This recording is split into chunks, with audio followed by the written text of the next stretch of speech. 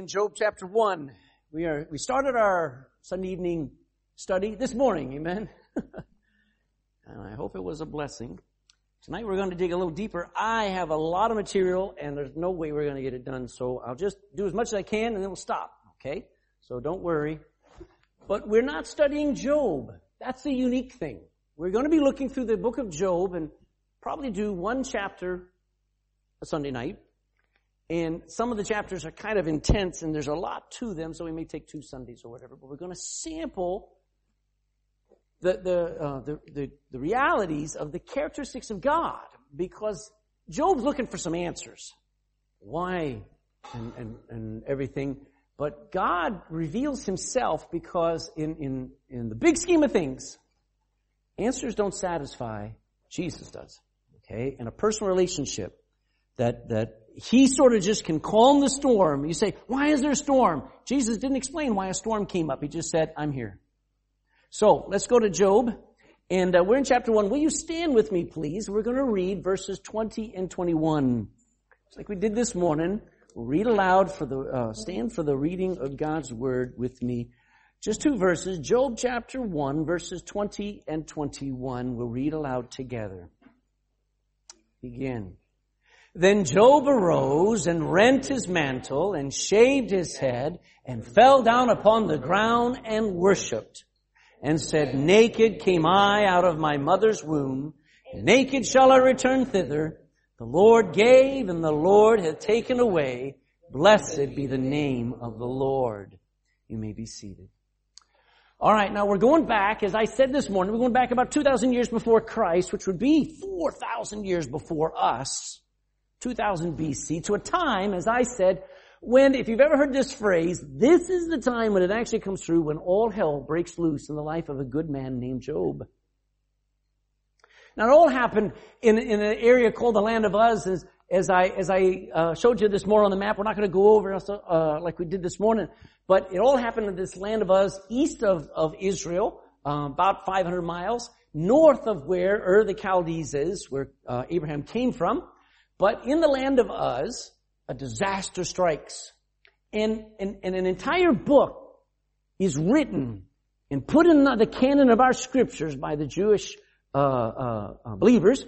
And it's a book about a disaster that you when you read about it, there's no way to compare our lives to it. As a matter of fact, God allows sometimes extreme things to happen in some people's lives, so that whatever we go through, we can learn from it. Because if everybody just had little bitty problems, we wouldn't care. But when somebody has such an extreme event, there's a lot of things coming together that God is in control of, that he wants us to learn from. And so Job is one of those things. And I believe when you read the book of Job, and if you just read it as written, you'll find that this book is one of the masterpieces of all time.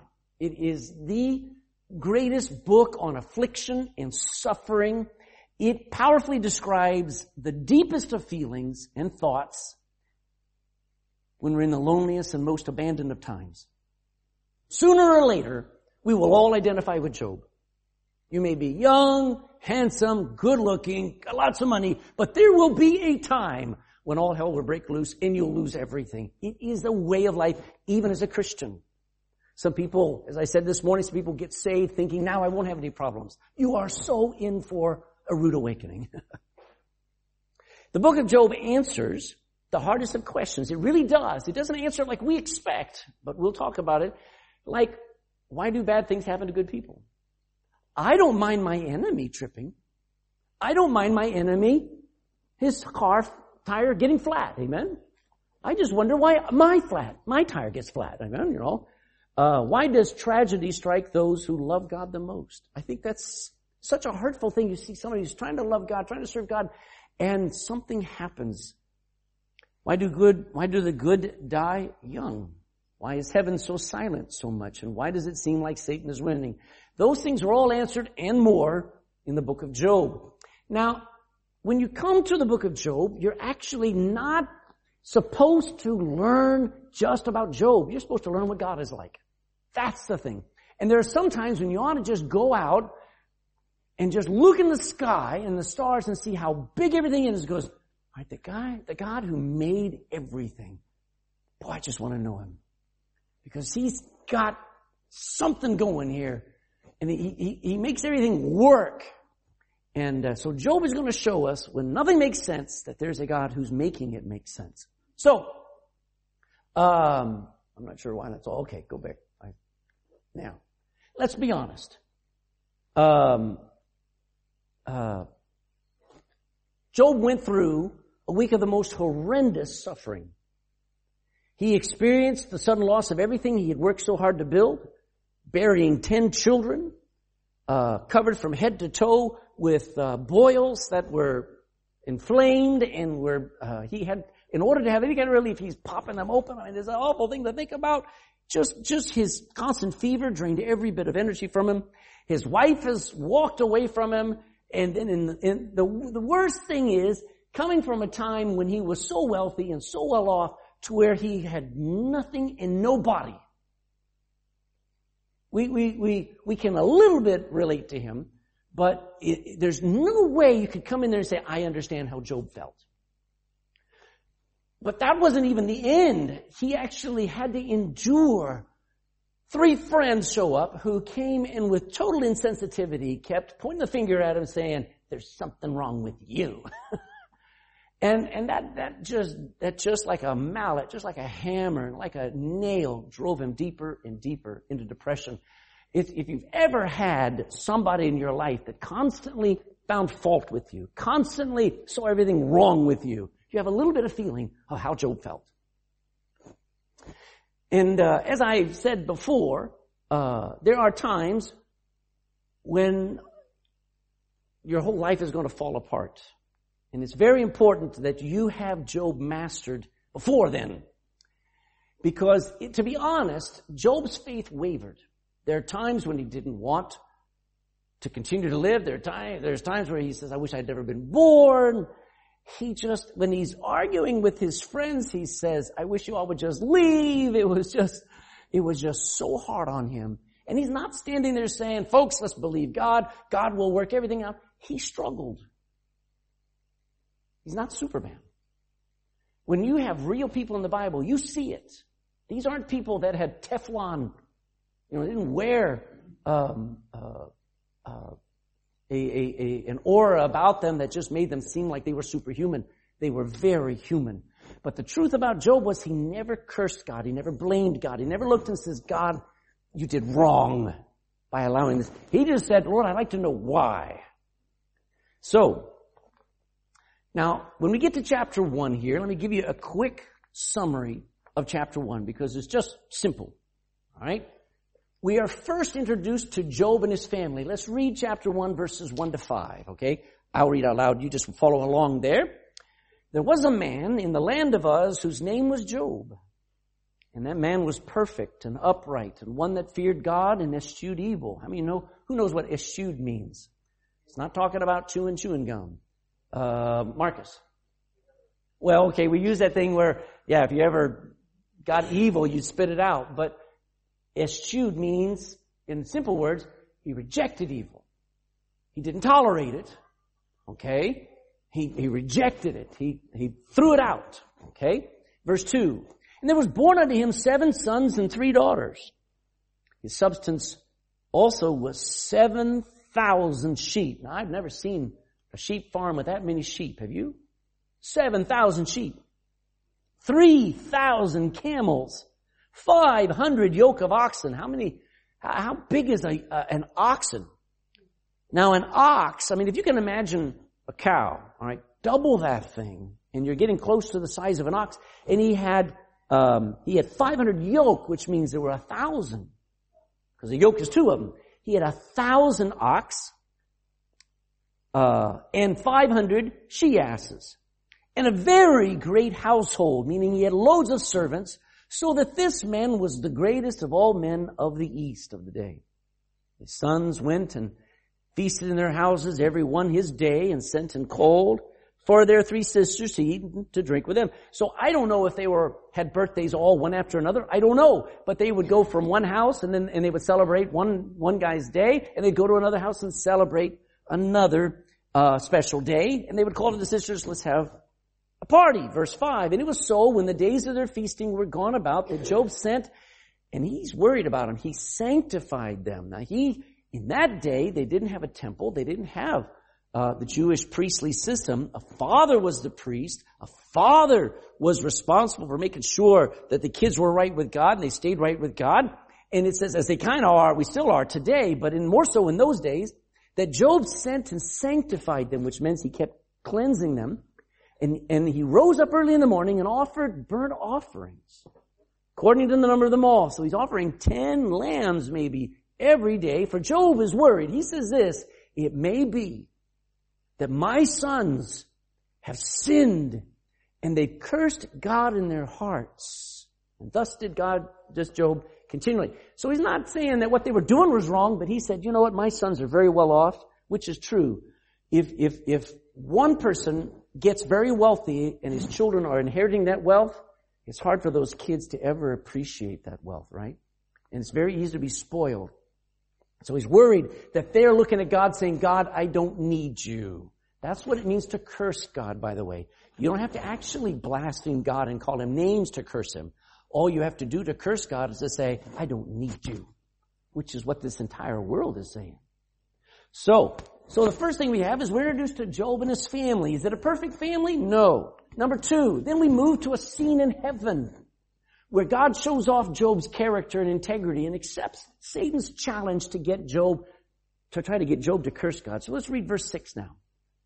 Now there was a day when the sons of God came to present themselves before the Lord, and Satan came also among them. The Lord said unto Satan, whence comest thou? Then Satan answered the Lord and said, from going to and fro in the earth, and from walking up and down in it. And the Lord said unto Satan, well, if you've been everywhere, hast thou considered my servant Job? That there is none like him in the earth. And watch how he describes what's in verse 1. He says, a perfect man, and an upright man, one that fears me, and eschews evil. Then Satan answered the Lord and said, wait a minute, doth Job fear God for nothing? There's a reason why he fears you. It's a bribe, Lord. Look at verse 10. Hast thou not made an hedge about him? As if implying, you won't let me at him. You got a wall around him. Let me at him, and I'll show you how much he'll curse you to your face. Watch, verse 10. Hast thou not made a hedge about him, and about his house, and about all that he hath on every side? Thou hast blessed the work of his hands, and his substance is increased in the land. But put forth thine hand now, and touch all that he hath, and he will curse thee to thy face. And the Lord said unto Satan, behold, you're on. Challenge accepted. All that he hath is in thy power. Only upon himself put forth not thine hand. So Satan went forth from the presence of the Lord. So we've gone from a serene, peaceful, sunny day. Everything's working like clockwork. Job's spiritually minded. He's worrying about his family. He's concerned about it. But everything's basically okay to up in heaven. And a war is about to be fought.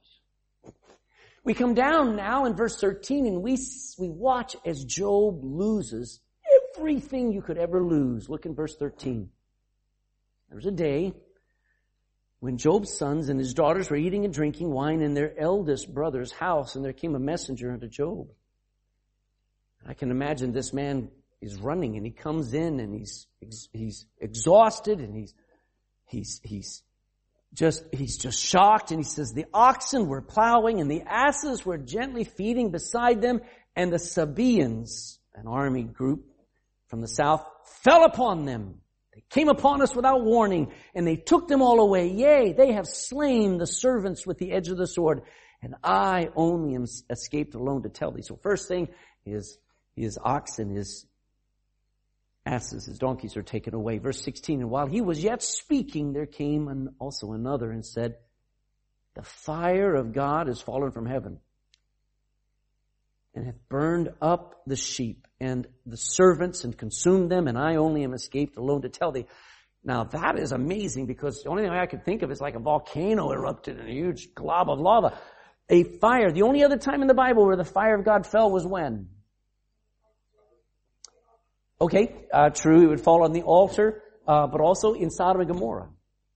So this is an unnatural event. This just shouldn't happen. So he's like, there was fire that came out of the sky and just burned up.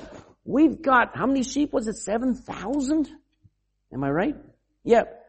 7,000. That's a lot of fire. All the sheep are gone. The servants there, verse 17, while he yet was yet speaking, there came also another and said, the Chaldeans, another army, made out 3 bands. They surrounded us and fell upon the camels and have carried them away, yea, and slain the servants with the edge of the sword. And I only am escaped alone to tell thee.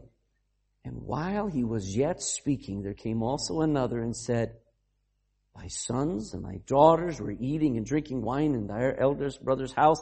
And behold, there came a great wind from the wilderness, maybe a tornado, and smote all 4 sides of the house, the 4 corners of the house. And it fell upon your children, and they are dead. And I only am escaped alone to tell thee. So you've gone from nice day, great start, to a scene in heaven, to now the disaster. And then you hear, in verse 21, you hear Job, look at verse 20, then Job arose, and he rent his mantle. Now his mantle is a very, he's a very wealthy man, and so he's wearing wealthy clothes, and he says, this matters nothing to me, and he rips it. It's ruined. And he shaved his head, and he fell down upon the ground, and what? Now, how quick are you to worship when you lose? All right? Now, if I play Nita and we're playing Scrabble and I lose, I just say, that's enough. I don't want to keep playing. But Job worshiped when he lost. So, verse 21, and he said, naked came I out of my mother's womb, and naked shall I return thither. The Lord gave, and the Lord hath taken away. And I'll say it, he says, blessed be, not the name of the Lord. Blessed be the name of the Lord. To him, God's name had not, his character had not changed. He didn't say, oh man, and now cursed is the name of the Lord. God did this to me. Because verse 22 says, in all this, Job sinned not, nor charged or blamed God foolishly. So there is more. You would admit there's more going on than just Job's suffering. So that's where we're going to go, because through this, God reveals himself. All right, so what is God, the God of Job, like? And I'm going to take you back through some of these verses. We'll have to stop. But I want to show you what God, the God of Job, is like. Number 1, go back to verse 1. And I want you to see that God is the pattern to follow. Because I want you to see verse 1. You're going to see 4 characteristics of Job. There was a man in the land of Uz whose name was Job, and that man was, number 1, perfect. Number 2, upright. 3, one that feared God and eschewed evil. So when I say he's the pattern to follow, what Job is, and I'm not going to go real deep on this thing, what Job's life is doing is this reflecting the character of God. We call it in the New Testament godliness. You know what godliness means? God-likeness. So, I'll say it this way. Job was not living naturally. Job's way of living, here we're going to understand the word perfect in a minute, perfect, upright, fearing God, and eschewing, rejecting evil, is not normal.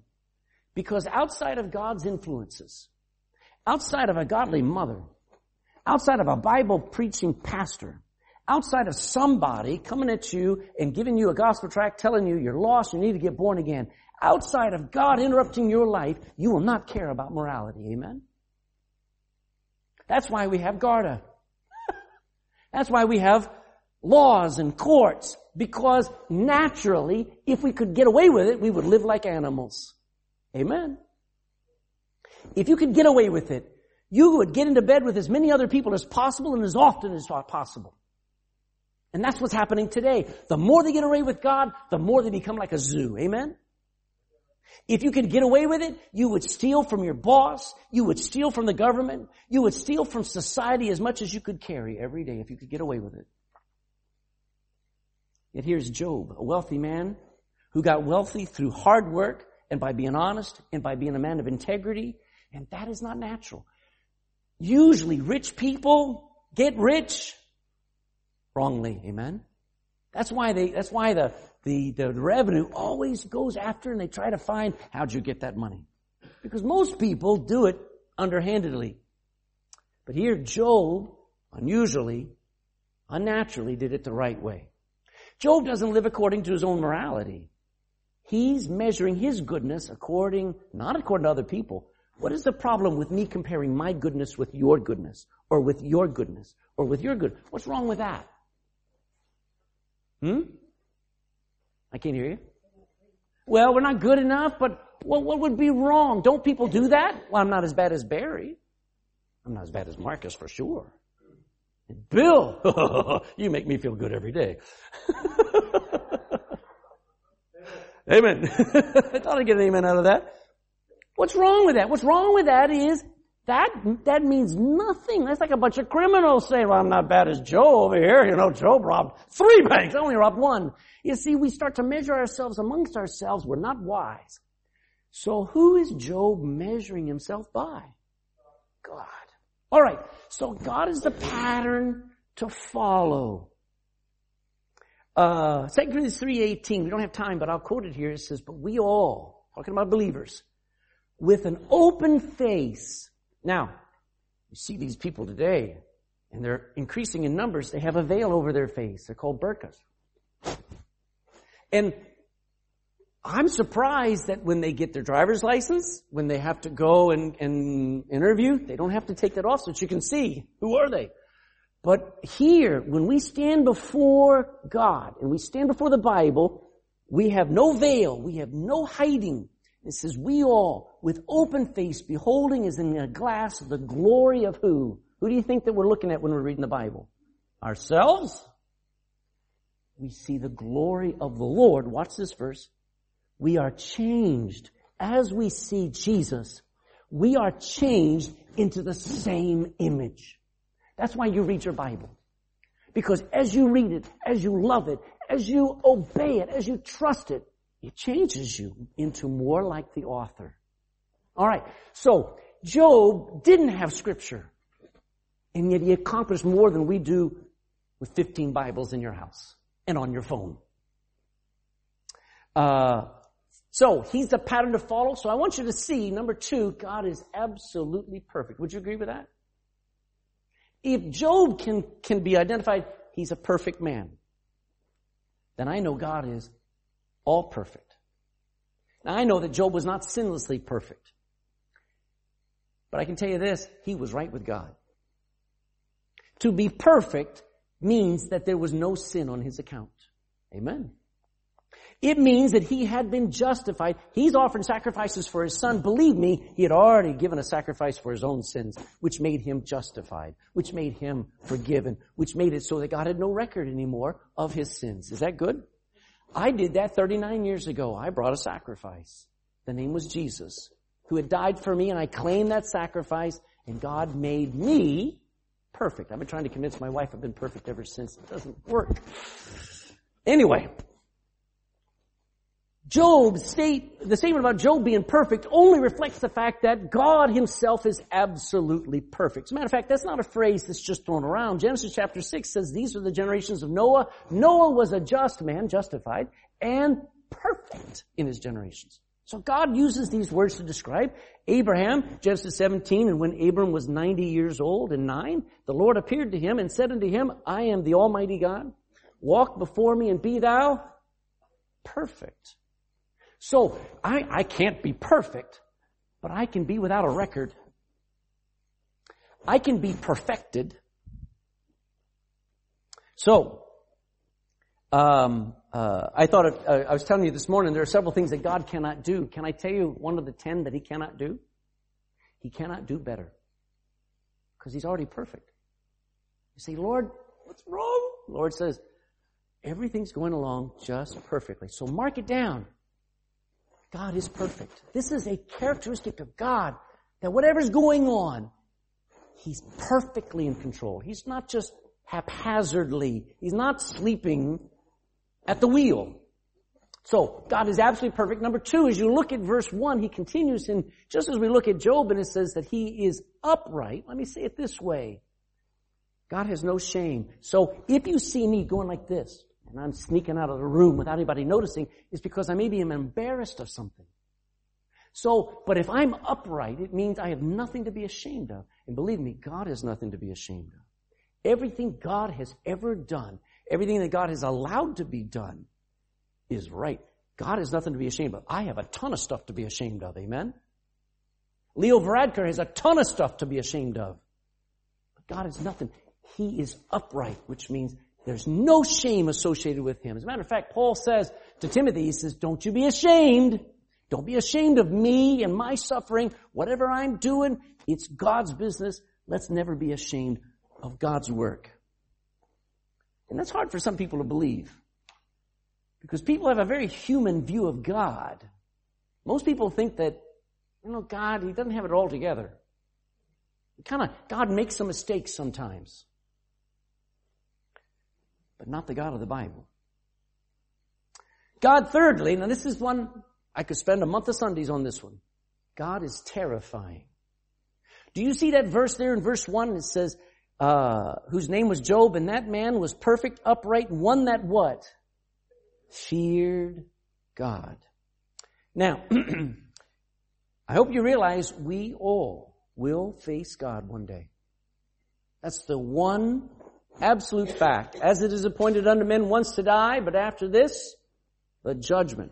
Well, who's going to be judging? It's not Mary. It's not Muhammad. It's not Buddha. It's God.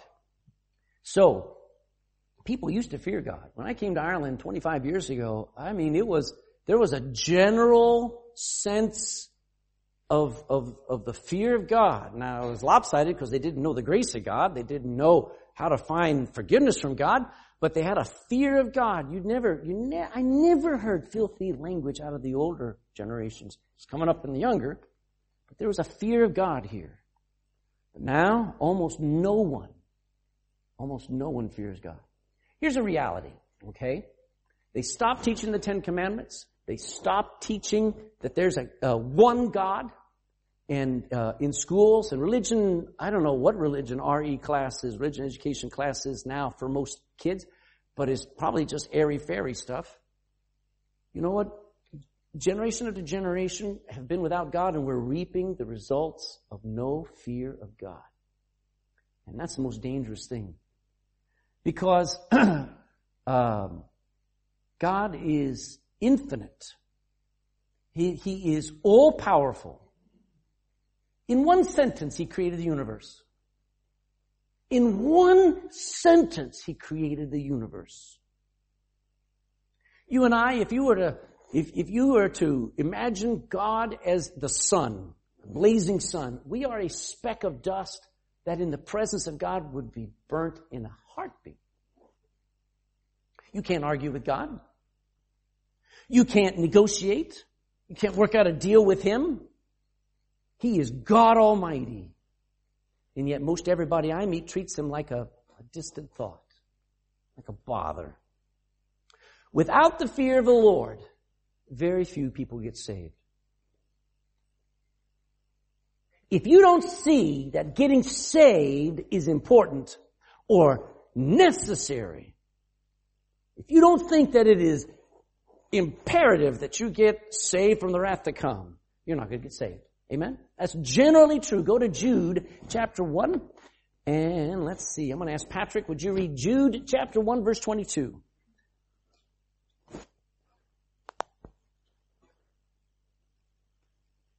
If you'll read 22 and 23. And of some have compassion, making a difference, but others save with fear, pulling them out of the fire, eating even the garment defiled by the flesh. Okay, some people need compassion because they're just defeated. They're at the bottom. Amen. But almost all others you're going to have to save with what? Fear. With fear. I didn't need to know the love of God. I needed to be told I was going to hell. I had never had anybody tell me, yeah, you're a candidate for going to hell. So Some will get saved with compassion. Everybody else, they need the fear of God. Matthew 7:13, Rodell. Matthew 7:13.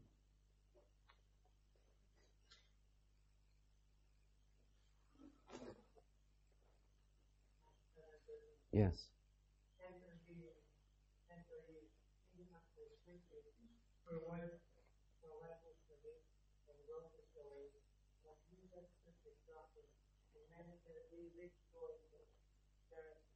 Okay, so describe for me, there are two passageways. One's called the straight or the hard way, the narrow way, and the other one's called the wide, comfortable, easy to go through. Okay. Are there many that go in the narrow way? No. How many go in this one, the large way? Many. Multitudes. What do they need? Do they need the love of Jesus? They need to be warned. Just on the other side of that door that you're going in is a cliff that leads straight to hell. They need the fear of God. Does that make sense? 2 Corinthians 5. Adelina, 2 Corinthians 5:14.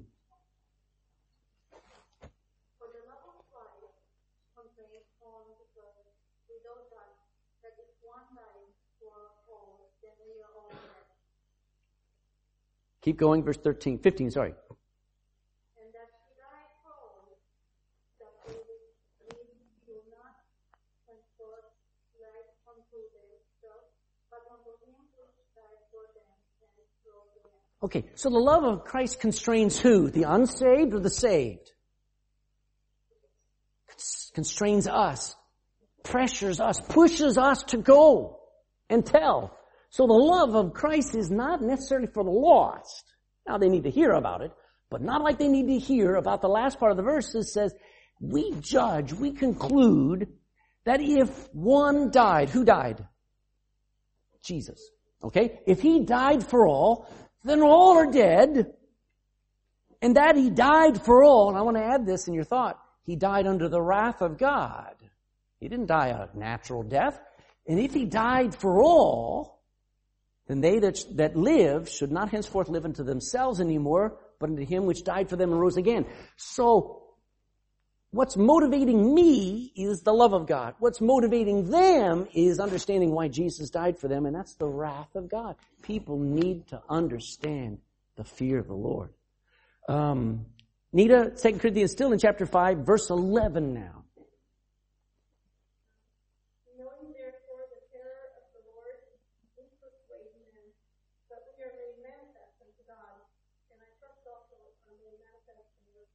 Now, all the new Bibles, when they come with the word fear and stuff, they make reverence, respect. But you cannot water down that verse there. That verse says what? Hard word. What is it? Knowing the terror of the Lord. And Paul is not saying, God, he's okay. No, he's saying, I know how terrifying God is. That makes me want to go and persuade men to get saved. That is what we're missing today, because without the fear of the Lord, very few people get saved. Secondly, I want to say this, without the fear of God, nations self-destruct. Psalm 9:17, Barry. Psalm 9:17.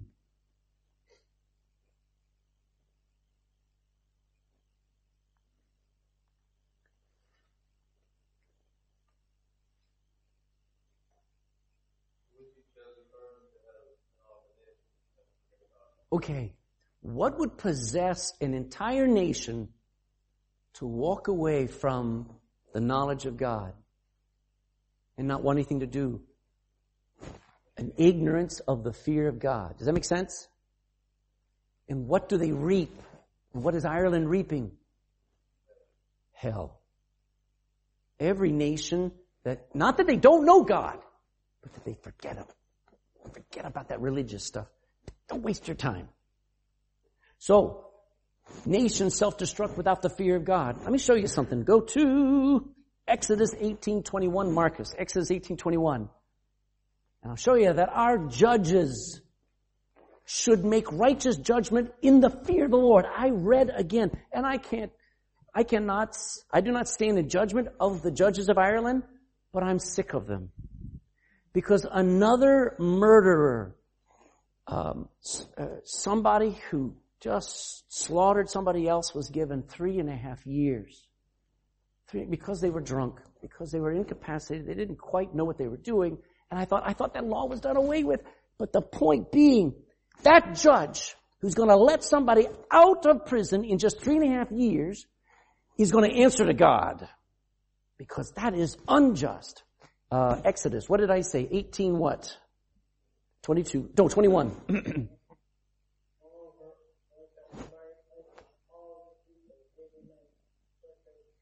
Say that again? Yes.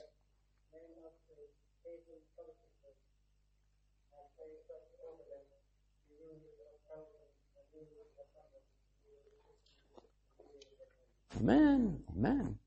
People who are in charge ought to have somebody in charge of them that they answer to. Deuteronomy 17:19, Josiah. Deuteronomy 17:19.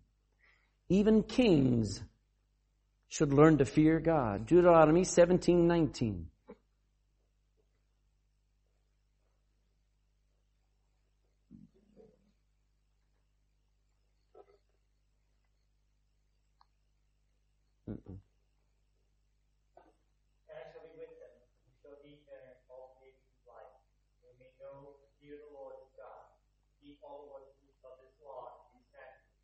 Okay, I didn't give you the context there. I didn't go back far enough, but this is when you have a king,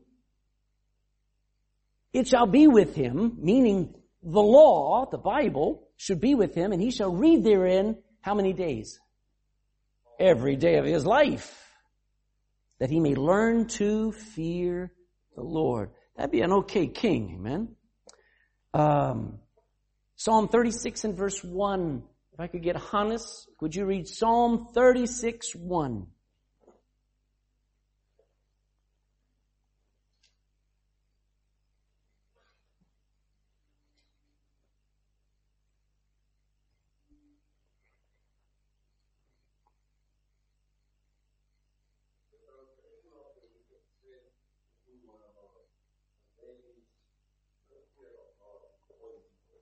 So why does a wicked man transgress? Why does an evil man do wrong? According to that verse.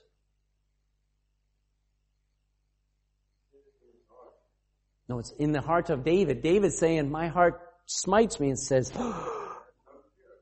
there's no fear of God. You know, if you fear the Garda, you won't speed. Okay? If you fear somebody, they may stop you from doing something. But what used to control societies was a fear of God. And that's missing. So nations self-destruct because there's no fear of God in front of their eyes. What's in the front, Hannes? What's in front of the eyes of this generation? Not just disaster, but every available sin you could ever want, and it's like you don't even have to go looking for it.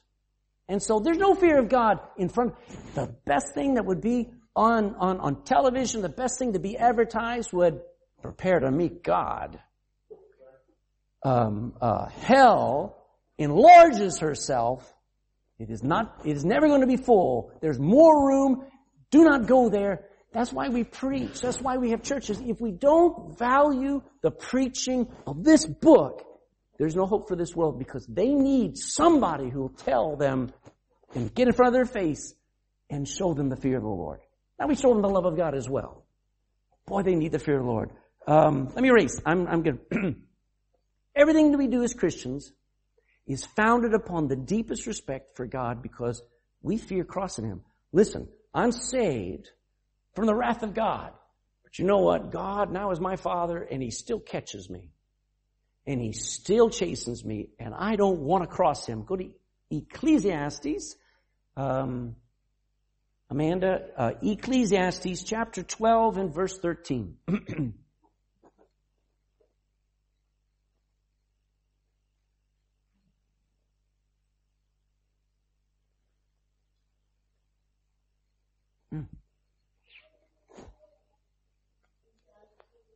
Twelve, 13.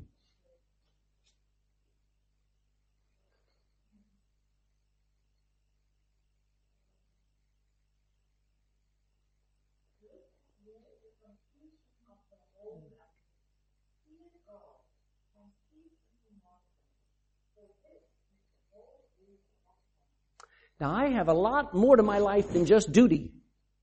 But that's where I begin. What are the things that I'm supposed to do? Fear God, live according to that book, obey this Bible. Because that's my duty. If I want to do more, that's great. But I start with fearing God. I'm just going to, Ephesians 5:21 says, submitting yourselves one to another in the love of God. Isn't that what it says? No, in the fear of God. When a wife submits to her husband, it's not because she fears her husband, it's because she fears who? God. When a man submits to authorities over his life, it's not because he fears that authority, it's because he fears God. You know why Christians do right? Not because it's fun. Why do Christians abstain from sex before marriage? Why do Christians not pick up a cigarette? Why do Christians not take that first drink? You know why? Because we fear God. That's the only reason. Not because somebody told us not to, but because I don't want to cross Him. God gave me this life. I'm not going to throw it away like an Egypt. So let me run through. The fear of God is the smartest anyone can ever do. Let me quote this. Behold, Job says this, the fear of the Lord, that is wisdom. The fear of the Lord is understanding. Psalm 111:10 says, the fear of the Lord is the beginning of wisdom. Good understanding have all they that do His commandments. His praise of them endureth forever. And by the way, Proverbs 16:6 says, by mercy and truth iniquity is purged, and by the fear of the Lord men do what? They depart from evil. They stop sinning. So it is very important that the fear of the Lord be taught. It is the healthy thing. Psalm 19:9 says the fear of the Lord is clean. Amen. It doesn't hurt you. The fear of the Lord is the most balanced thing ever. We're not talking about where you just can't talk to Him and you just want to run from Him. But it's that you realize He is God and you don't mess with Him. He is right. You better respect Him because in a moment, as we see, He can take everything away. Boy, I have a lot more. I'm going to have to, it must be taught. None of us just naturally fear God. It must be accepted. You must learn it. You cannot know God without learning to fear Him. If you have only known about a loving God, you haven't known the whole picture. And the fear of God actually works backward than we respect. Because you think the fear of the Lord would make you want to run, but no, in the fear of the Lord is strong confidence, the Bible says. By humility and the fear of the Lord are riches and honor and life. It's the opposite. So, I want you to go to Proverbs 23:17, and I'll get Paul. This will be our last verse tonight. Proverbs 23:17. I want to say, the fear of the Lord. Job is known for fearing God. The fear of the Lord is not something you do on occasion. So, Paul, if you'll read Proverbs 23:17. 23:17.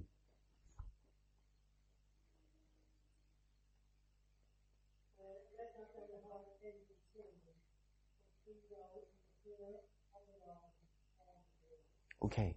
Who is writing Proverbs? Solomon.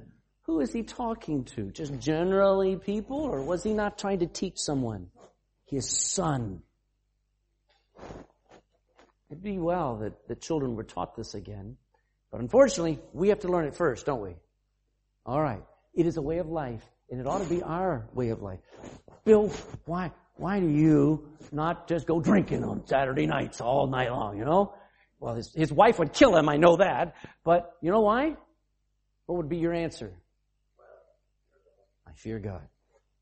He gave me this life and He can take it away like that. And I'm not gonna provoke Him. I'm gonna try to do right. Amen?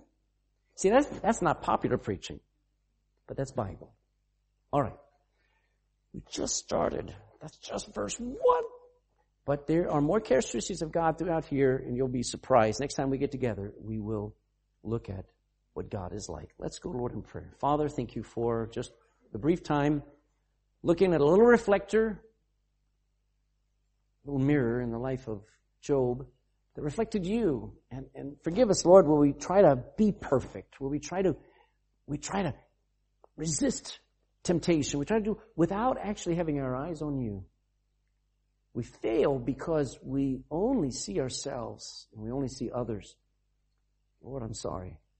I pray that our eyes would be on Jesus, on you as our loving Father that is perfect. That I should trust because I know you do nothing to be ashamed of. You do not tolerate sin. Neither should I. Lord, I pray that you would help us tonight to not just respect you, not just reverence you, which we should, but to actually understand and have an attitude of, I fear God. And that's a good thing. Because you are holy, you are to be feared. Lord, dismiss us with your grace. As we sing here in these last few moments, help us to ponder the fact that this Bible was written not just to tell us about things, but to show us the author. So may we just enjoy what we're learning about you, because that will encourage us most of all. In Jesus' name, amen.